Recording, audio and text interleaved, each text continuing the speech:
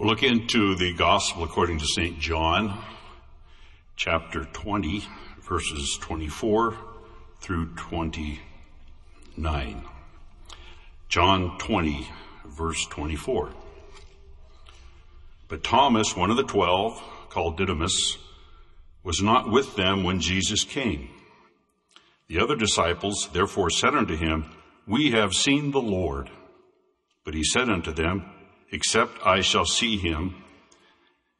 in his hands the print of the nails, and put my finger into the print of the nails, and thrust my hand into his side, I will not believe. And after 8 days, again the disciples were within, and Thomas with them. Then came Jesus, the doors being shut, and stood in the midst, and said, Peace be unto you. Then saith he to Thomas, Reach thither thy finger, and behold my hands, and reach hither thy hand, and thrust it into my side, and be not faithless, but believing. And Thomas answered, and said unto him, O Lord and my God. And Jesus saith unto him, Thomas, because thou hast seen me, thou hast believed. Blessed are they that have not seen me, and yet have believed. You ever felt that you were the very last person to find out some big news? Maybe so. Maybe if you've lived very long, you probably have. In fact, maybe it could happen to where you might be shocked when you find out. I mean, they knew it too. They also knew it. How did I miss it? Well, I guess it depends on who you are, how much that would affect you. But I guess, and as far as the human realm goes, there could be pros and cons to that. Sometimes there might be a lot of word passing around, and some of the details might not be all just correct yet. And so hopefully by the time you found out a little later, maybe they'd get some of that straightened out.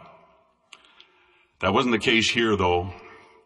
This news was not man's news, but it was God's news to man, for man. The Lord had risen. In fact, even the very first ones at the tomb, the ladies that found out that he had risen and had yet hadn't told the disciples, they went there. They were all at the end of the whole thing in awareness, in reality. They all were. Heaven knew about it from creation. Heaven's known about it the whole time. Was waiting way back shortly after creation was made by God. In fact, I'll read there, when at the fall of mankind into sin, it was immediately, time was not wasted.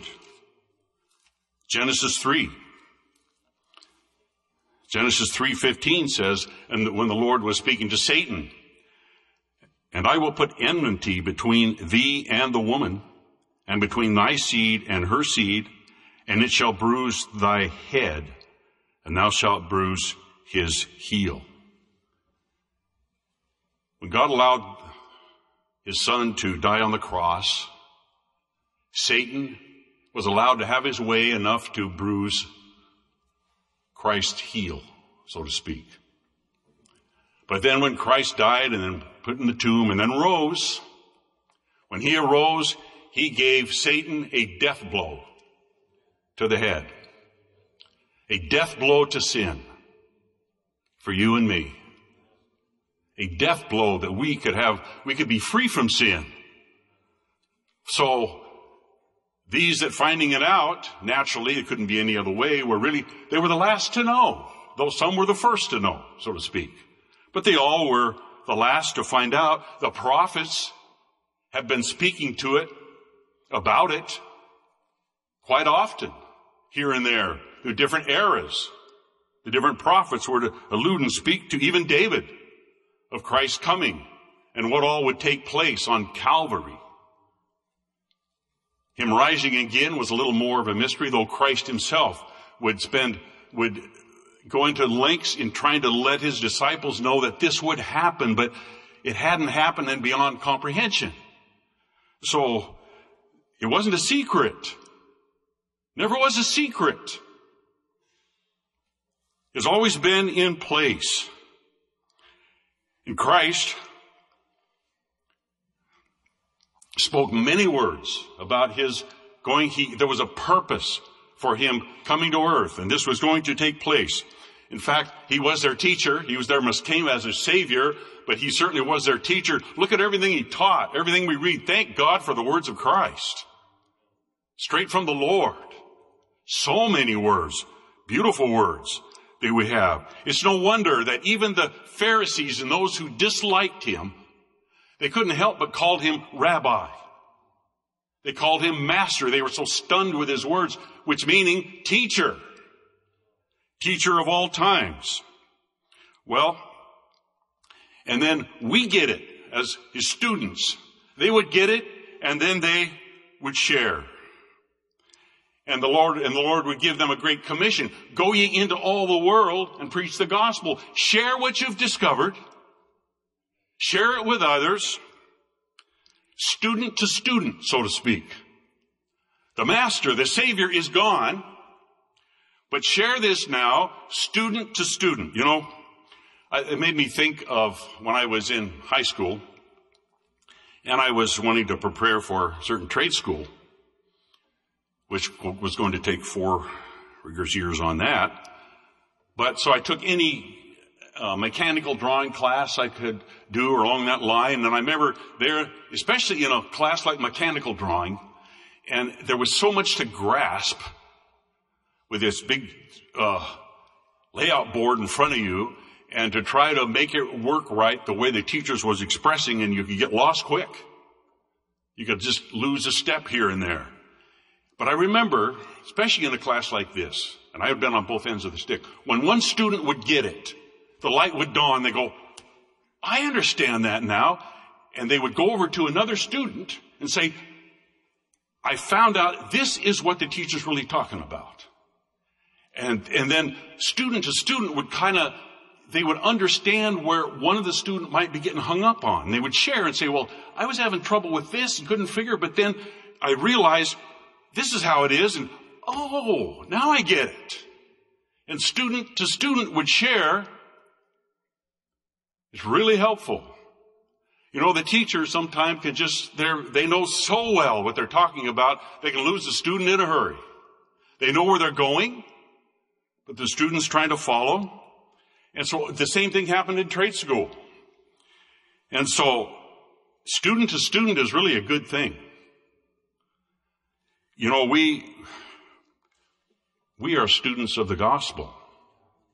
In fact, we are God's student body, you might say.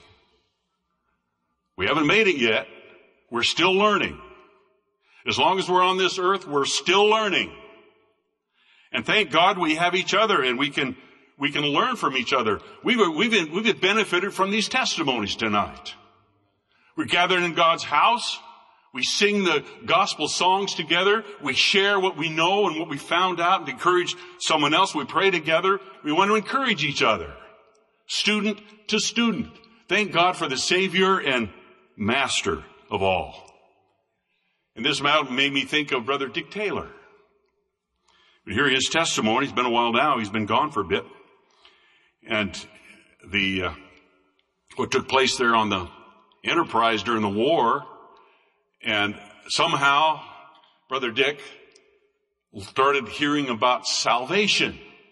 Where did he hear it from? From others who had just discovered it. They were still just exploring it, and then they began to explore it together. And they would get together on the flight deck, and they would talk about what they knew. They had a lot more to learn, but they were so thrilled with what they knew, and they shared what they knew. And they benefited and gained from each other what they experienced and maybe a doubt they had. And so they would share, and finally they invited Brother Dick to the service. Well, he prayed and he got saved. And he was one excited guy, young man, You know, that if you remember his testimonies, you know, he stayed excited about the gospel. We're supposed to stay excited about the gospel.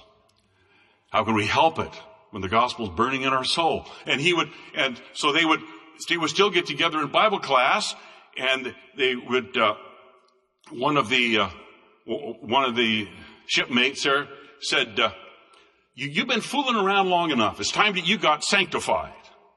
And Brother Dick said, I didn't know I was fooling around. I was just enjoying salvation.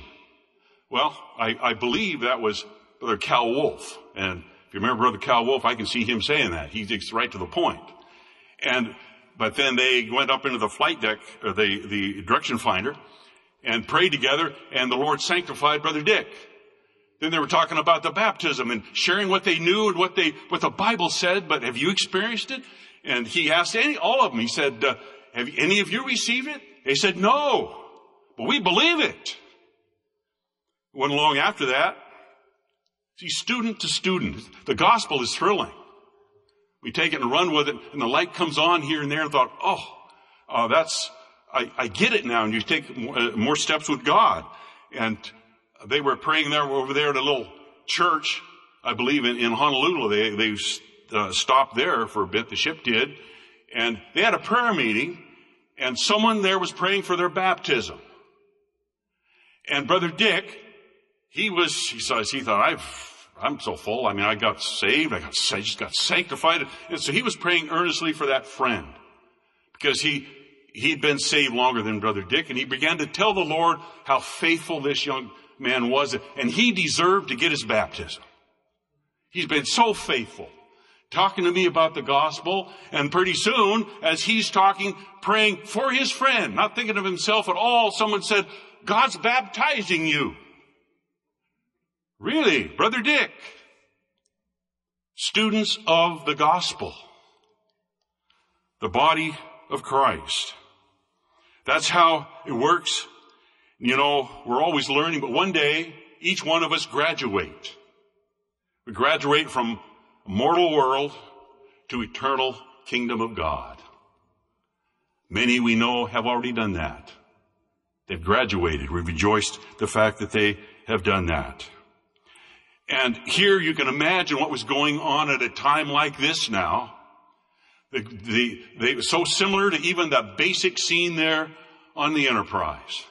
But these are the disciples that have been with the Lord himself, experienced everything they've experienced. But now, when all of this is happening, you can't hardly imagine what the disciples were going. They must have all been sometimes speaking all at once about what they experienced, how they felt, how it struck them. What do we do next? And this is what was the excitement. The reality of it all was almost just beyond them. But they were students of the gospel, recalling, exchanging what they remember. Remember when the Lord said this? Sure enough, that's a reality. We didn't know what he was talking about there. We didn't know what the prophets were talking about, but sure enough, the time came when the Lord, there was time for him to, after a number of days, was time for him to ascend up on the right hand of the Father. And he's going to leave them, students and students. But he said, go tarry at Jerusalem until you receive the Comforter. I will not leave you comfortless. I will send the Holy Spirit, and he will teach you. He will bring to remembrance. They were experiencing some of that, but now the Holy Ghost is going to help them out. And when the Lord was to leave. Well, after they did that and they went to pray. And then as they did that, a brand new thing happened. They began to receive the Holy Ghost. Brand new, never seen it before. But with recalling what had happened, and after all, the Lord did say, he will teach you, he will bring to remembrance. And Peter said, I get it. I got it. This is what the prophet Joel was talking about. Can you just imagine that? And as he just excitement proclaimed the rest, this is what Joel said. In other words, it's all in place. It has all been in place. And it now, right before us, it is in play. Also right in play in our very midst. And it led him to then talk about probably the same idea of recalling of what it all is. The gospel is about the Lord's death on the cross. Had to be. We went to the tomb, but then he rose again. But then he had to go to the Heavenly Father to become our intercessor. As we were down here, and this whole thing was just so powerful, 3,000 people were saved. Thank God for the classroom of the gospel. It does what it does, and God's works in our midst. And you know, this is a message of Christ, a plan of salvation, and performing it to the nth degree, the finest detail. And it doesn't matter since then, the gospel, when someone learned about it. But when they learn about it, they can act upon it, and it can benefit them, and they're going to be glad to share it with someone else. And it's going to keep on going, and it has. But there's also an extension of the message of the cross and the grave and the Lord rising again. And that part is something we can't learn after the fact. We have to be on top of it. We have to be aware of it. We have to know. It's called the rapture of the church. That's going to happen. The word rapture, where you see it in the Bible, but it's from being caught up. That is in the Bible. The saints of God caught up. Instantly. Those that are still here that have not tasted of death yet. And in fact, the prophets alluded to it. Christ, as you follow that, in Christ's words, it's amazing how many words the Lord used. How many printed words we have of Christ himself regarding the end time where he would set up his kingdom forever, and the rapture of the church just prior to that. Many words. In fact, Matthew 24 and 25 take up pretty much all of that subject. A few, just remember the 10 virgins. We won't go into the detail, but 5 wise and 5 foolish. These were people that they were in the gospel, acquainted with the gospel, and you can play that how you think in your mind, but some were not focused. They'd forgot. They didn't pay attention. They weren't alert. And they just got lackadaisical, kind of sleepy, kind of, I guess it's not quite, maybe some things don't matter so much, but 5, and then they were waiting for the bridegroom to come, to catch his church, the bride away. 5 were ready, 5 were not. The Lord, these are the Lord's words. He even used the fig tree. He said, you know, of all the signs and the times that are given us, we're not going to go into all that, but the Lord expounded incredibly on that. So don't be ignorant of this for God's people, to not be ignorant. And he said, it's just like the fig tree. This is springtime. And in a season, then when you'll see the sprouts begin to come, you'll see the signs of the times, know that it's close. Redemption draweth nigh. In fact, in a nutshell, if we just want a nutshell, he said, as in the days of Noah. In Luke 17, well, it just tells us right quick, in a few words, a reminder of what it was like in the days of Noah. He said, as in the days of Noah, that's what the world will become. And so you just read a few of those words and you realize and look around and go, I think we're here. I think we're there. I never thought I'd see this before. I read about it. I just didn't really catch it. But the Lord said, the Lord never hid anything from us. We need to know. He said, as in the days of Noah. And we just look and see that sure enough. And so the disciples were even grasping that, though it was not going to take place at their time. 2 Peter says this. They were grasping things in a hurry. Knowing this first, that there shall come in the last days scoffers, walking after their own lusts, and saying, where is the promise of his coming? For since the fathers fell asleep, all things continue as they were from the beginning of the creation. For this they willingly are ignorant. A lot of people choose to be willingly ignorant, but that doesn't change anything. Just being ignorant on something, I remember my aunt she knew of the gospel, and she had my other aunts started to tell her some things. She said, don't tell me, I don't want to know. Well, kind of too late. But the Lord is so faithfully, the disciples who were not during that time, beginning of the gospel dispensation, we're at the other end of that. They were getting it thoroughly. Paul, 1 Thessalonians 4, 13 through 18. I'm going to read that. But I would not have you be ignorant, brethren, concerning them which are asleep, and that ye sorrow not, even as others which have no hope. For if we believe that Jesus died and rose again, even so them which also which sleep in Jesus will God bring with him. For this we say unto you by the word of the Lord, that we which are alive and remain unto the coming of the Lord shall not prevent them which are asleep. For the Lord himself shall descend from heaven with a shout, with the voice of the archangel, with the trump of God, and the dead in Christ shall rise first. Then we which are alive, I think we're alive, and remain, shall be caught up together with them in the clouds to meet the Lord in the air. So shall we ever be with the Lord. Then it says, wherefore comfort one another with these words. That's back to student again, isn't it? Comfort one another. Thank God for the body of Christ. Thank God for the student body of Christ. We benefit from it over and over. One more, 1 Corinthians 15, 51 and 52. Behold, I show you a mystery.